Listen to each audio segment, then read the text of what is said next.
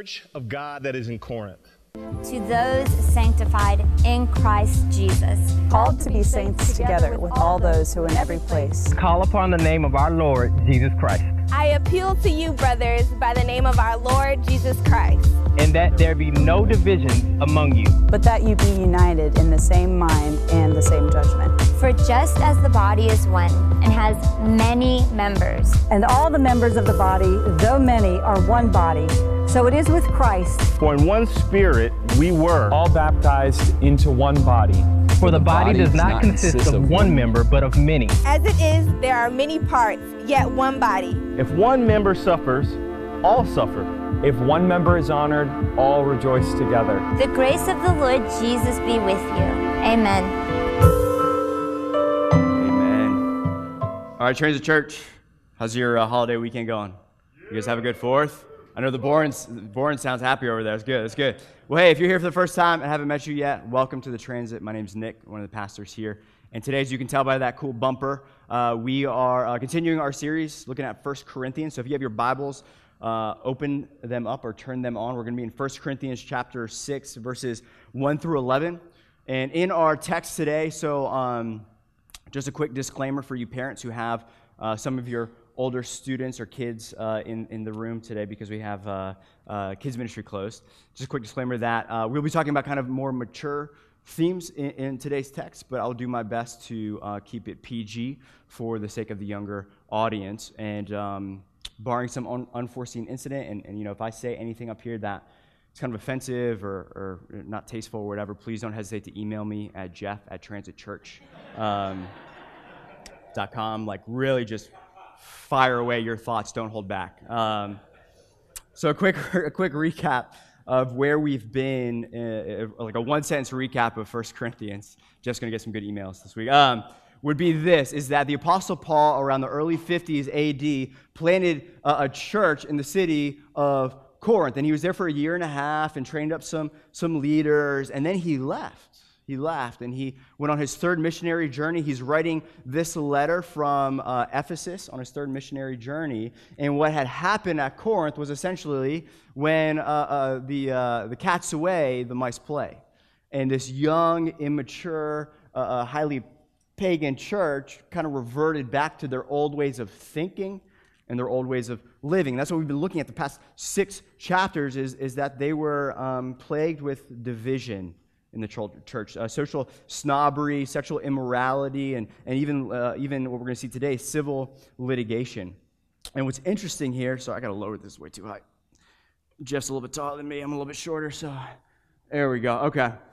Paul's admonition to them about their behavior and their immorality, what's interesting, is not for all the chapters and all the stuff we've been covering so far, is not just stop this behavior.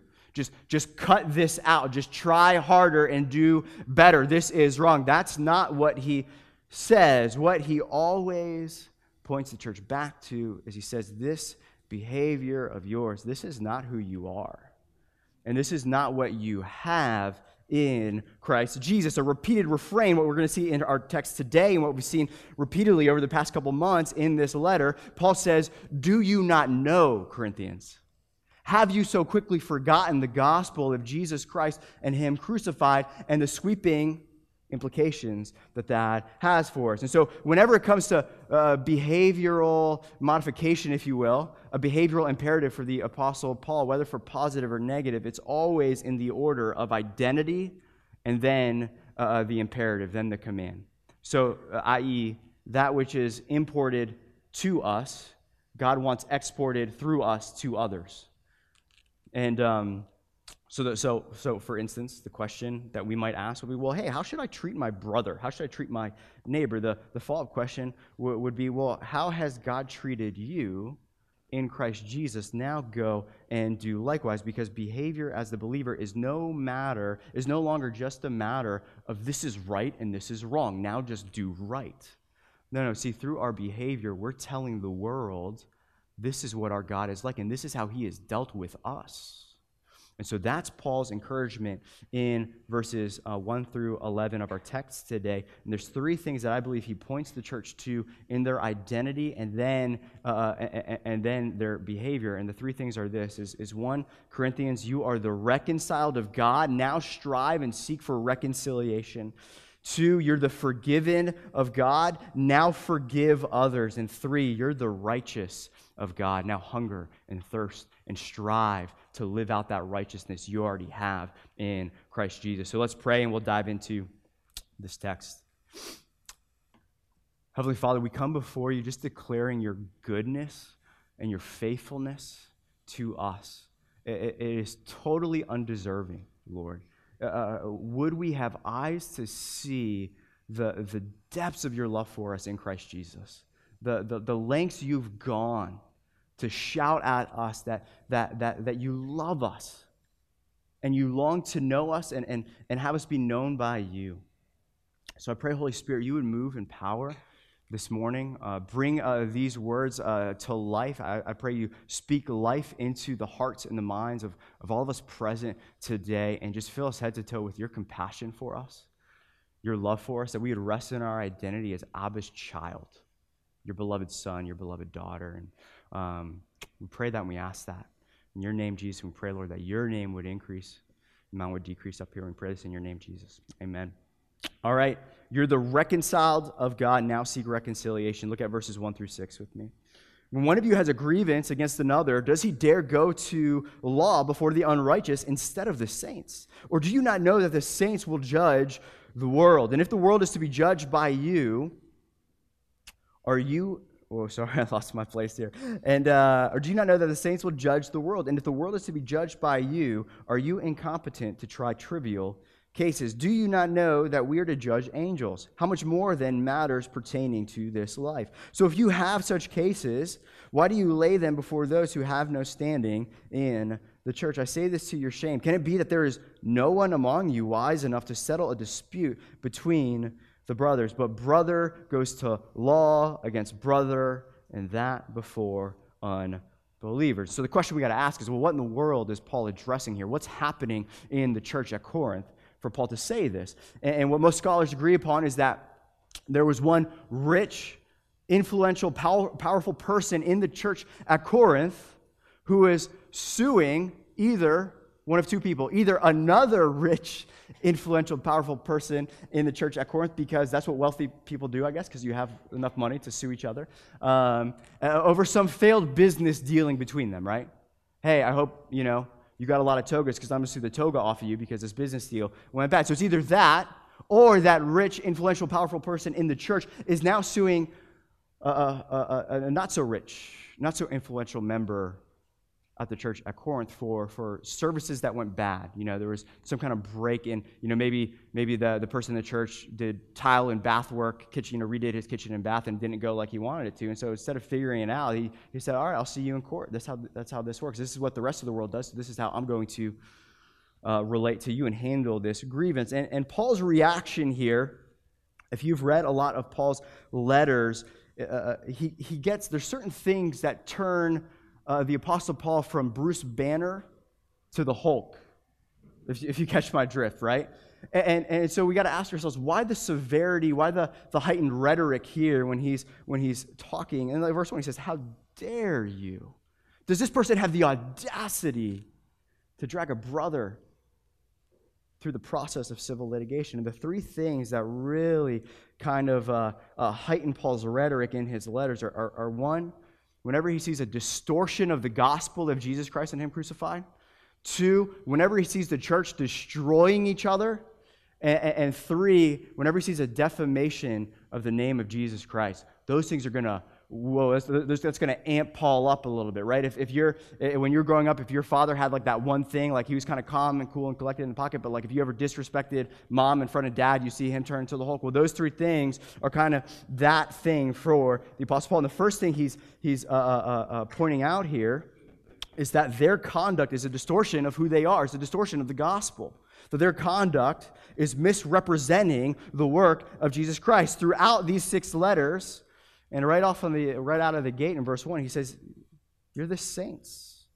Do you dare take a fellow brother, a saint, before the unrighteous? And what he's pointing them to there is their identity. Like, this is who you are in Christ Jesus. You're saints. And I got news for you. Saints should act like saints towards each other, not sue each other, right? You are the righteous, the reconciled of God. Now seek reconciliation. Don't seek victory in some grievance you have. This is not who you are. And then the second thing he points them to about how their conduct is misrepresenting both who they are in Christ Jesus, but what they have in Christ Jesus, is he says in verse 3 something kind of staggering. Again, he says that refrain, do you not know? He says, do you not know that we, this is pretty remarkable, are to judge angels?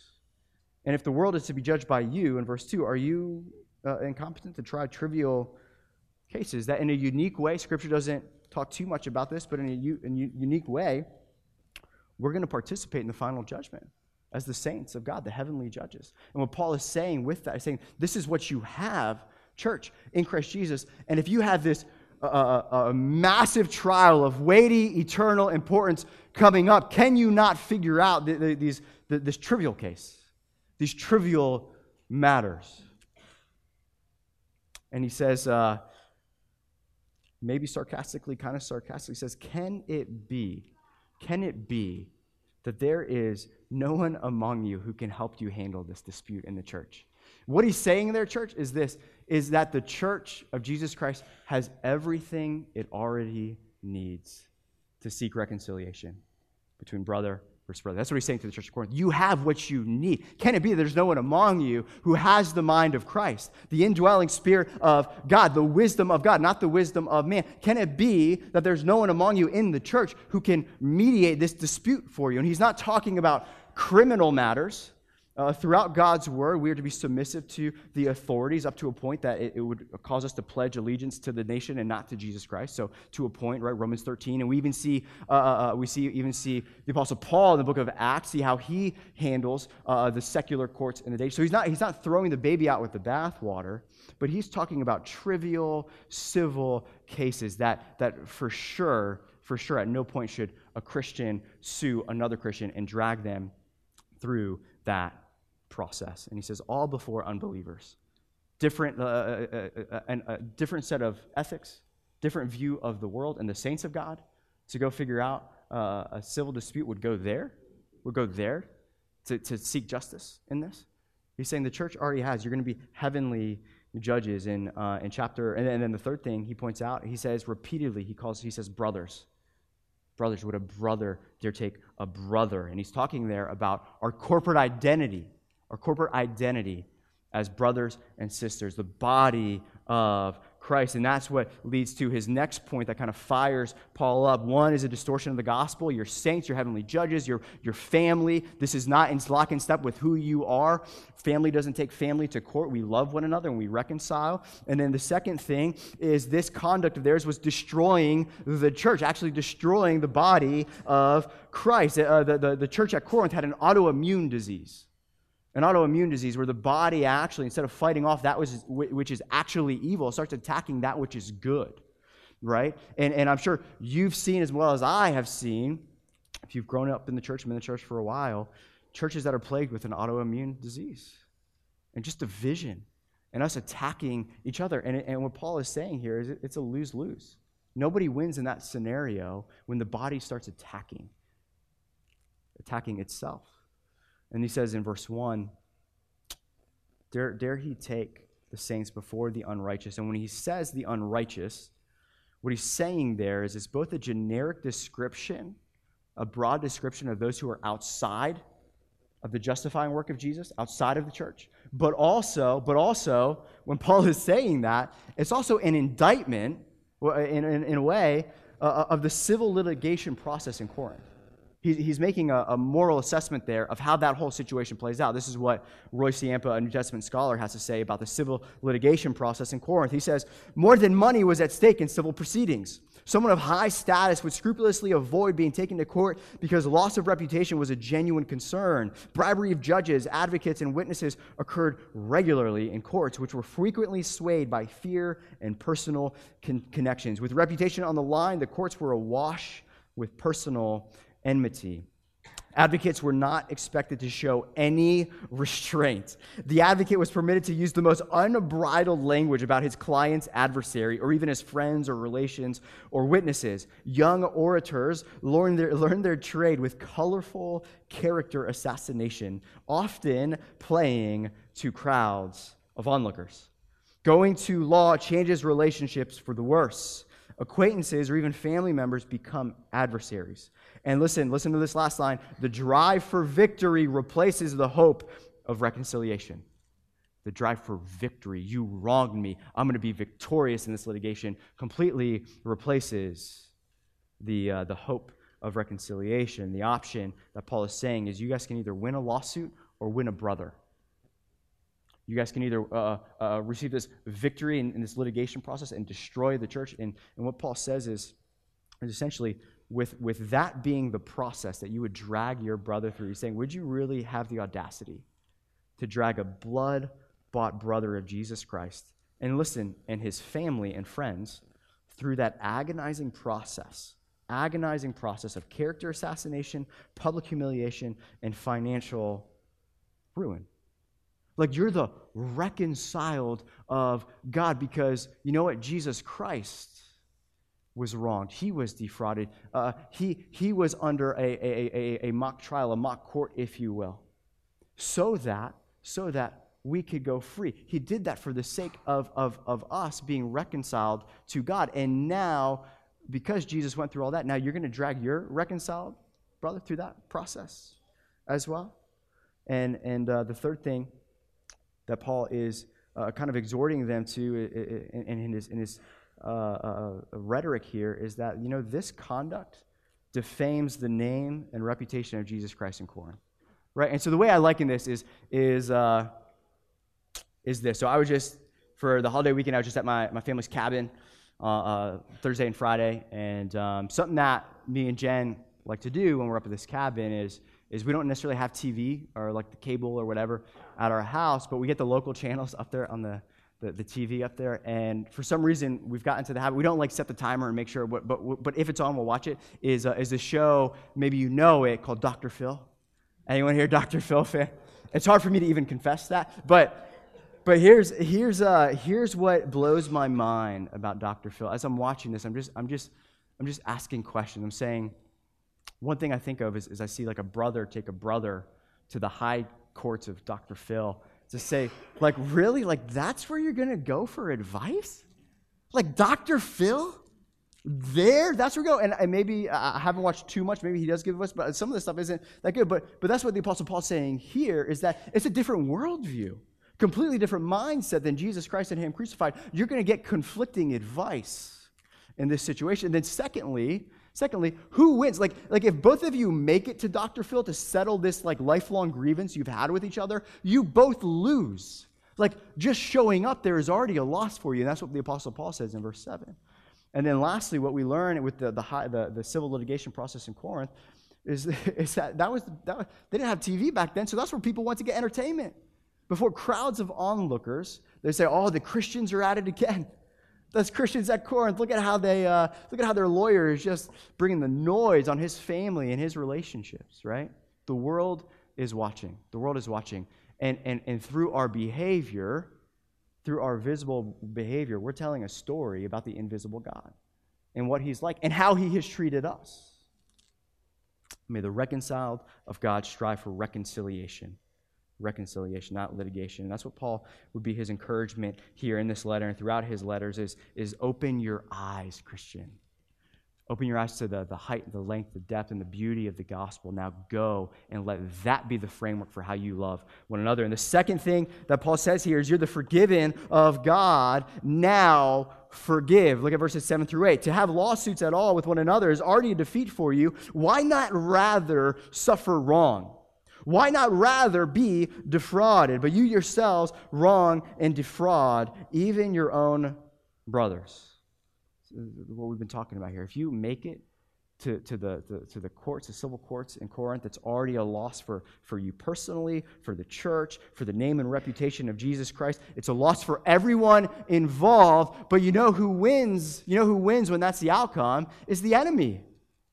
The enemy's got a mission accomplished banner sitting, floating in his office, and he's just brewed coffee, and he's like, this is amazing. The gospel has been completely distorted to the pagan world at Corinth.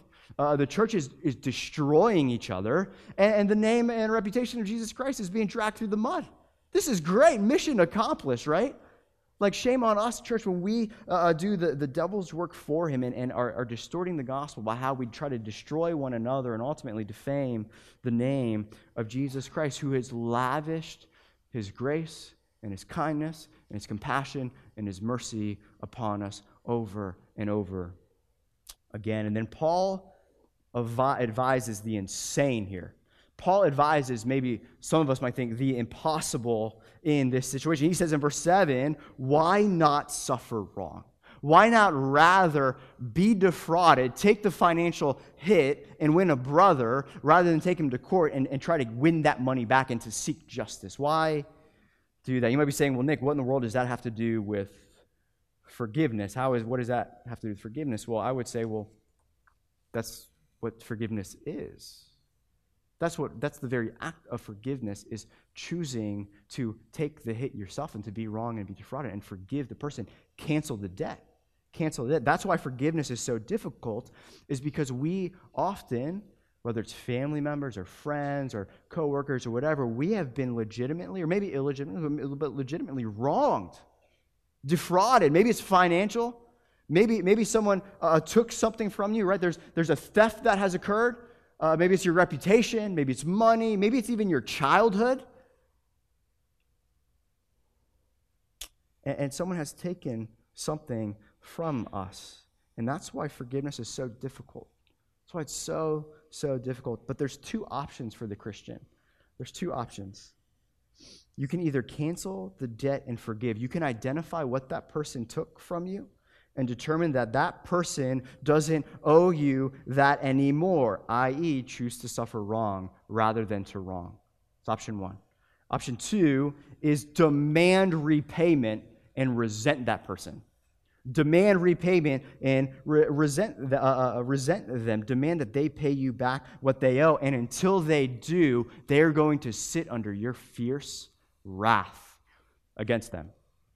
Right? Because a helpful question when it comes to the reason why there's certain people in our lives, like you might be here and you might say, I'm a nice guy. I don't really have a rap sheet of people that but there's one or two.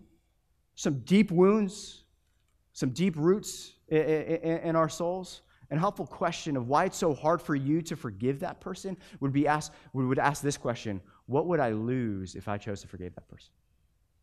What would I lose if I let go of this resentment?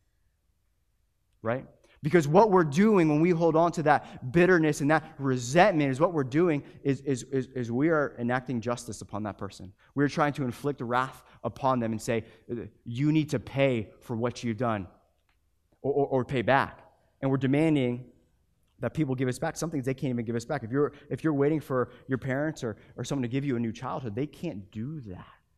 And so you have the option of just harboring bitterness, drinking poison in your soul, which Scripture says is resentment or bitterness, or listen, doing the beautiful work of, through the power of God, forgiving that person, canceling a debt, determining that they don't owe you that anymore. And I would say that the truth of the matter, if you read Matthew 18, I was going to do a whole discourse on Matthew 18, I don't have enough time for it, but there is no option 2 for the Christian. There is no option 2. Like, we don't get, as a follower of Jesus, if I say I'm in Christ and I'm a follower of Jesus, there is no option 2 anymore for us, church. I don't know if you realize that, but I can't just be like, yeah, I'm still mad at them, and I'm still going to be mad at them because they deserve it. Jesus does not give us that option anymore. There's only one option when it comes to grievances and wrongs, and it's show the forgiveness that God has shown you. That's the point of Matthew 18. The context of Matthew 18 is a parable of the unworthy servant, the wicked servant. And what precedes Jesus telling that story to his disciples is Peter saying, hey, Jesus, if somebody wrongs me, how many times should I forgive him? 7 times? 7 times? And Jesus says, no, I tell you, 7 times 70, an infinite amount. And then Jesus goes to tell this story of there's this kind of wicked servant who incurred a debt of 10,000 talents, which was the equivalent of 200,000 years of wages. And the king settles his accounts, and the servant stands before the king, and the king says, hey, you got to pay back what you owe. Where's the money? And the servant says, just give me time. I'll pay it back. Just give me 200,000 years of a squeaky clean record of me batting 1,000, and I'll pay this back. And the king says, I would have to take the hit if that's the case.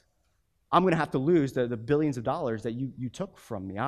There's a theft that has occurred, and that's a theft of my honor, my glory. You doing that, and the guy finally justice is going to be following him. He's going to go to jail until he can pay back what he owes. And then the king does the unthinkable. The king forgives and cancels the debt. It says he forgives the debt, 10,000 talents. And now that very same servant is leaving the court, just won the Mega Millions, feeling good. I'm debt-free, baby. It's great, right? Hallelujah, our God reigns. And then he sees a servant, one of his servants, who owes him a denarius, a day wage, a couple $100. And he goes up to him and does the unthinkable. He starts choking him.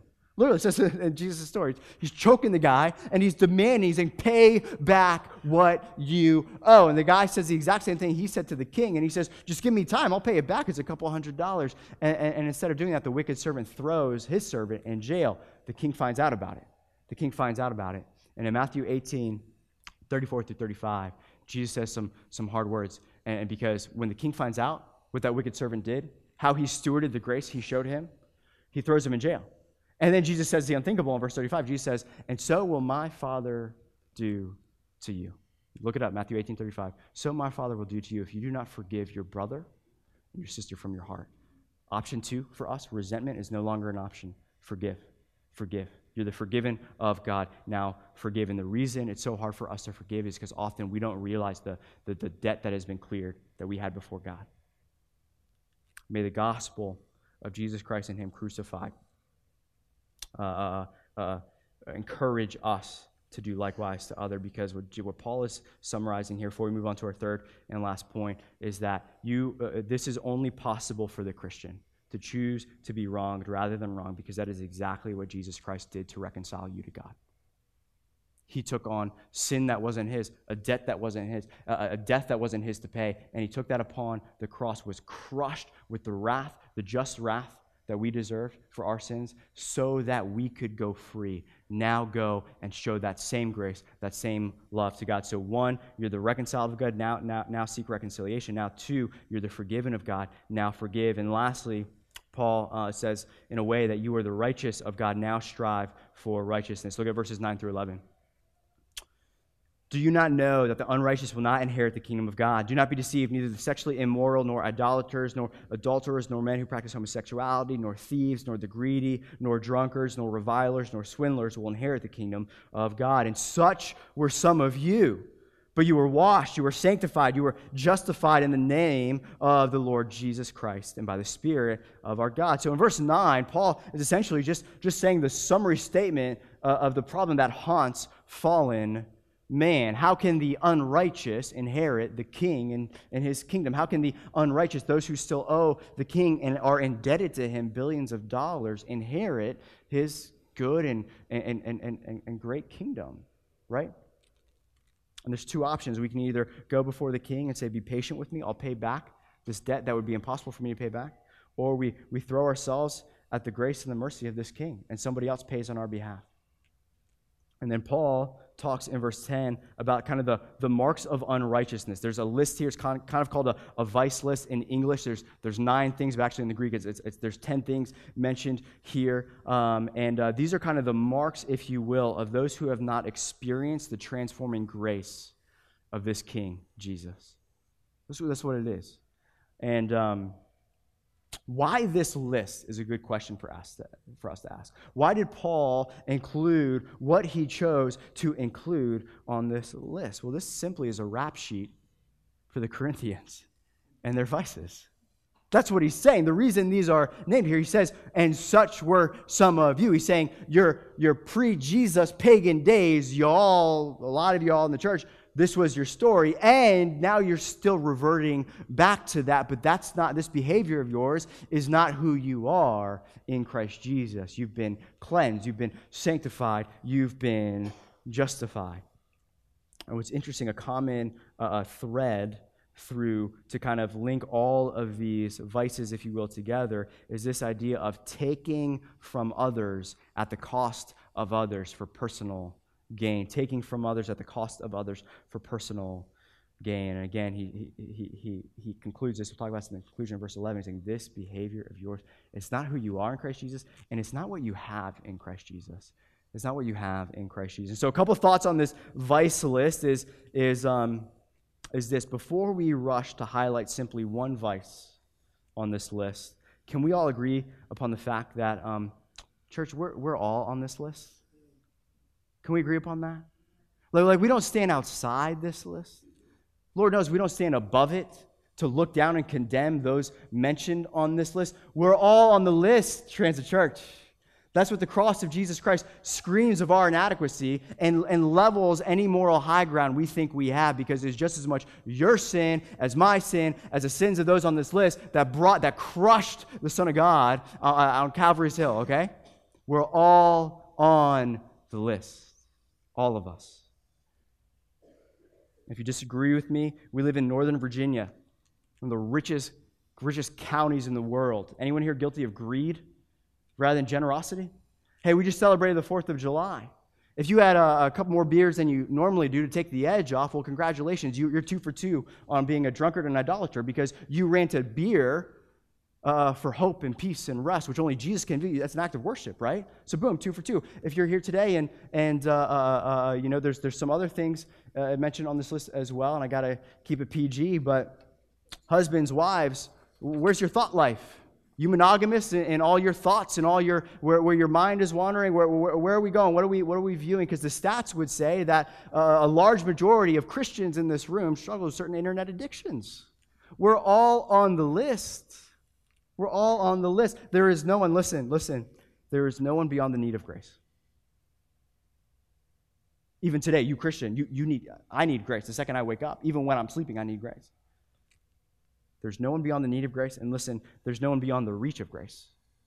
There's no one beyond the reach of grace, which leads me to my second point.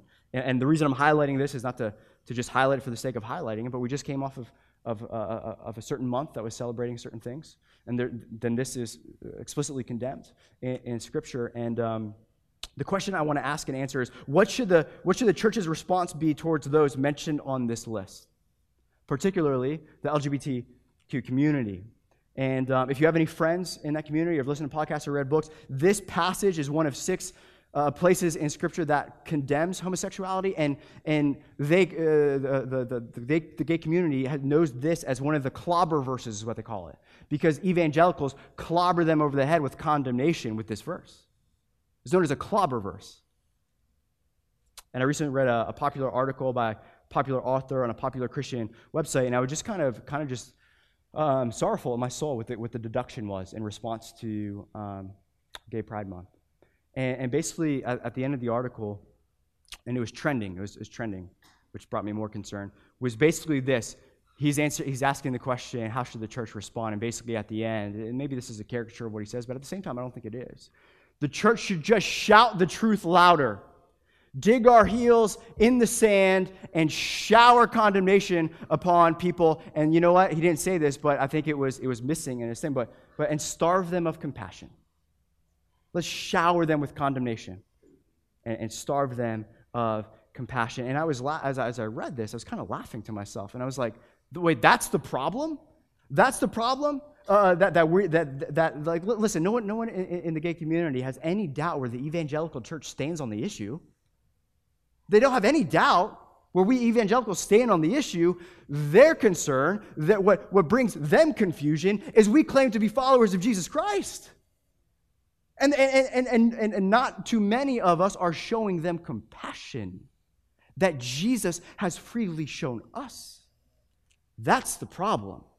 That's the problem. We shout condemnation from a distance. Megaphone man on the corner.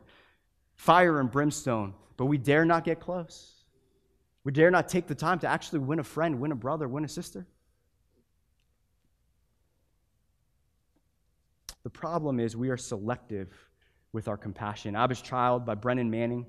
I was reading it a couple weeks ago, and this just really stuck out to me, this quote. This is what he has to say about this idea of indiscriminate compassion of Jesus Christ. He says, the command of Jesus to love one another, and you have to listen, it's on the screen. The command of Jesus to love one another is never circumscribed by the nationality, listen, status, ethnic background, sexual preference, or inherent lovableness of the other. The other, the one who has any claim on my love, is anyone to whom I am able to respond, as the parable of the Good Samaritan clearly illustrates. Which of these three, in your opinion, was neighbor to the man who fell in with the robbers? Jesus asked. And the answer came, the one who treated him with compassion. And Jesus said to him, go and do the same. And so this insistence on the absolute indiscriminate nature of compassion within the kingdom of God is the dominant perspective of almost all of Jesus' teaching. What is indiscriminate compassion? Take a look at a rose. Listen up to this. This is good stuff. Take a look at a rose. Is it possible for the rose to say, I'll offer my fragrance to good people and withhold it from bad people? Or can you imagine a lamp that withholds its rays from a wicked person who seeks to walk in its light? It could do that only by ceasing to be a lamp. Did you catch that? Mercy. I can't even tell you what I wrote in the margins. I was so blown away by what he said by that. Ceases to be a lamp. And he continues. And observe how helplessly and indiscriminately a tree gives its shade to everyone. Good and bad, young and old, high and low, to animals and humans and every living creature, even to the one, listen, even to the one who seeks to cut it down. This is the first quality of compassion. It's indiscriminate nature. Indiscriminate nature. That's the compassion that Jesus Christ calls us to. And we might ask ourselves, where in the world do we see that kind of compassion? Where can we look to? Who can we look to as a model for that kind of radical, indiscriminate compassion? I don't know. Maybe our Savior, Jesus Christ. Look at Luke 19. If you have your Bibles, turn to Luke 19. Verses will be on the screen. The story of Zacchaeus. Okay, and for the sake of time, I'll just start reading this. But this is I just love Jesus' heart towards Zacchaeus, and it's helpful for us in regards to this issue. Jesus entered Jericho and was passing through. And behold, there was a man named Zacchaeus. He was a chief tax collector and was rich. Tax collectors were scoundrels, okay?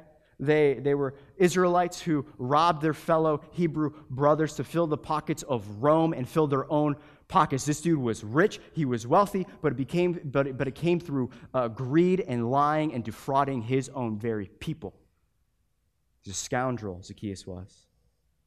And that's what's so interesting is Jesus had compassion towards the blind, the paralytic, the widow, the orphan, the leper, those who life dealt a bad hand, but also the tax collector, the prostitute, the adulterer.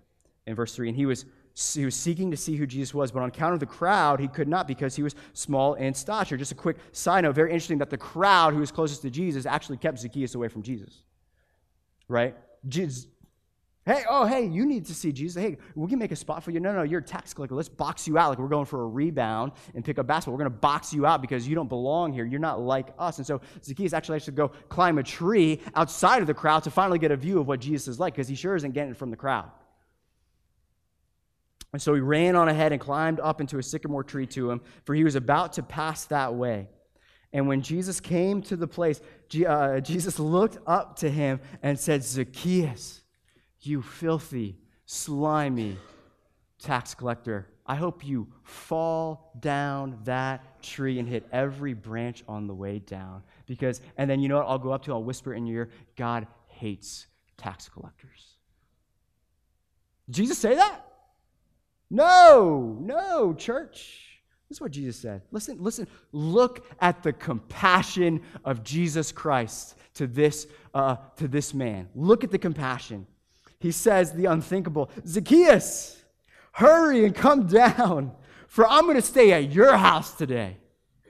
I'm coming to get to know you. I'm going to get close to you. See, what came out of Jesus' mouth was not condemnation. It was an invitation to a relationship. That's the heart that Jesus had for us, right? Hasn't Jesus, all of us are here. It's because that's what Jesus did to us. He said, hey, I'm coming to live in your heart today. I'm coming to know you, and I'm going to reconcile you to the Father. And he goes, and Zacchaeus hurried and came down and received him joyfully. And when they saw it, look at the response of the Pharisees, the religious experts of the day. And when they saw it, they all grumbled. And he says, he has gone in to be the guest of a man who is a sinner.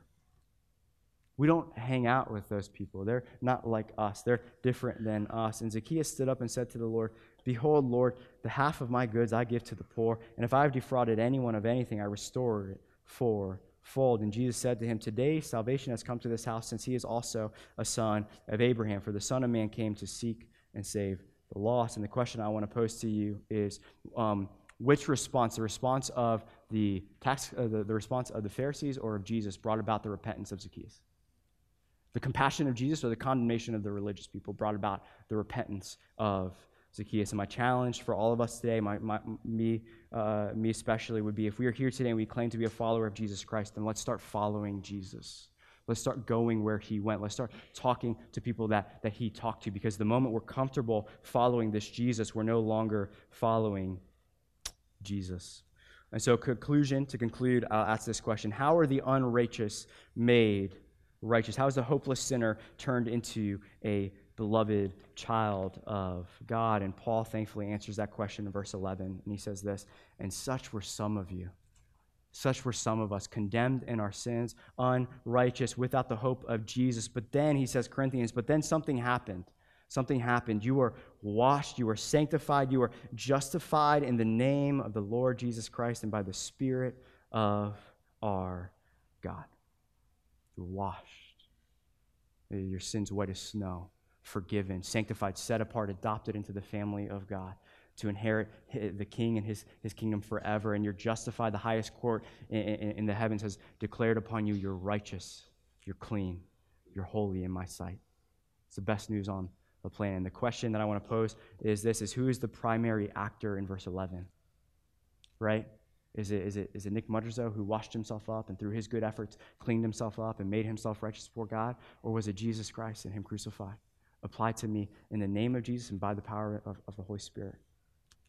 And so we're at my family's cabin over the weekend, and we drove my family's car. We drive a Toyota Highlander, and I'll wrap up with this story. It's the family car, so we got 2 kids in the back, and if you have a family car like a minivan or whatever, you know that the inside gets a little dirty, if you catch my drift. Like, there's an inch of like smudge marks all over the inside of the glass. There's Cheerio dust everywhere. The cushions are like a mass grave for goldfish in between the cushions and all this stuff, and it has an interesting smell, if you will. Okay, and all of a sudden, it's Friday. I'm up at one of the other cabins working on my sermon. I come back down, and my car is like brand new, inside and out, fully cleaned, fully detailed.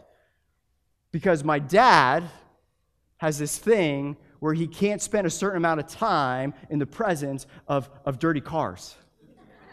It's a thing, like, for sure. Like, if you have it, like, save yourself $20 after the sermon. I'll give you his address. Just park your car in front of his house and just see what happens. Oil change, fully detailed. And my dad, like, no joke, he has like the foam that like makes the tires pop. You know what I'm talking about? You spray it on and foam, boom. So anyways, that happened to my car. It was hallelujah, right?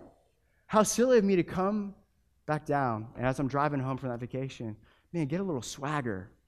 Be like, oh man, my car is so clean through my hard work. My car is unlike all these other dirty cars on this highway here. They're not like me. I'm different from them. How silly of me to get proud about work I had nothing to do with. How silly of me to be proud about work where my only contribution was bringing my mess in proximity of God the Father. That's what I contributed. That's what we all contributed to this relationship with God, church, is the fact that we are in need of grace. We are in need of cleansing and the sanctifying work of God. So what the proper response to that is humble gratitude. Humble gratitude. So much so that it causes me to just appreciate my Father more. But most importantly, when I see other cars that aren't so fresh and so clean as my car on the road, deep reference there for some of you,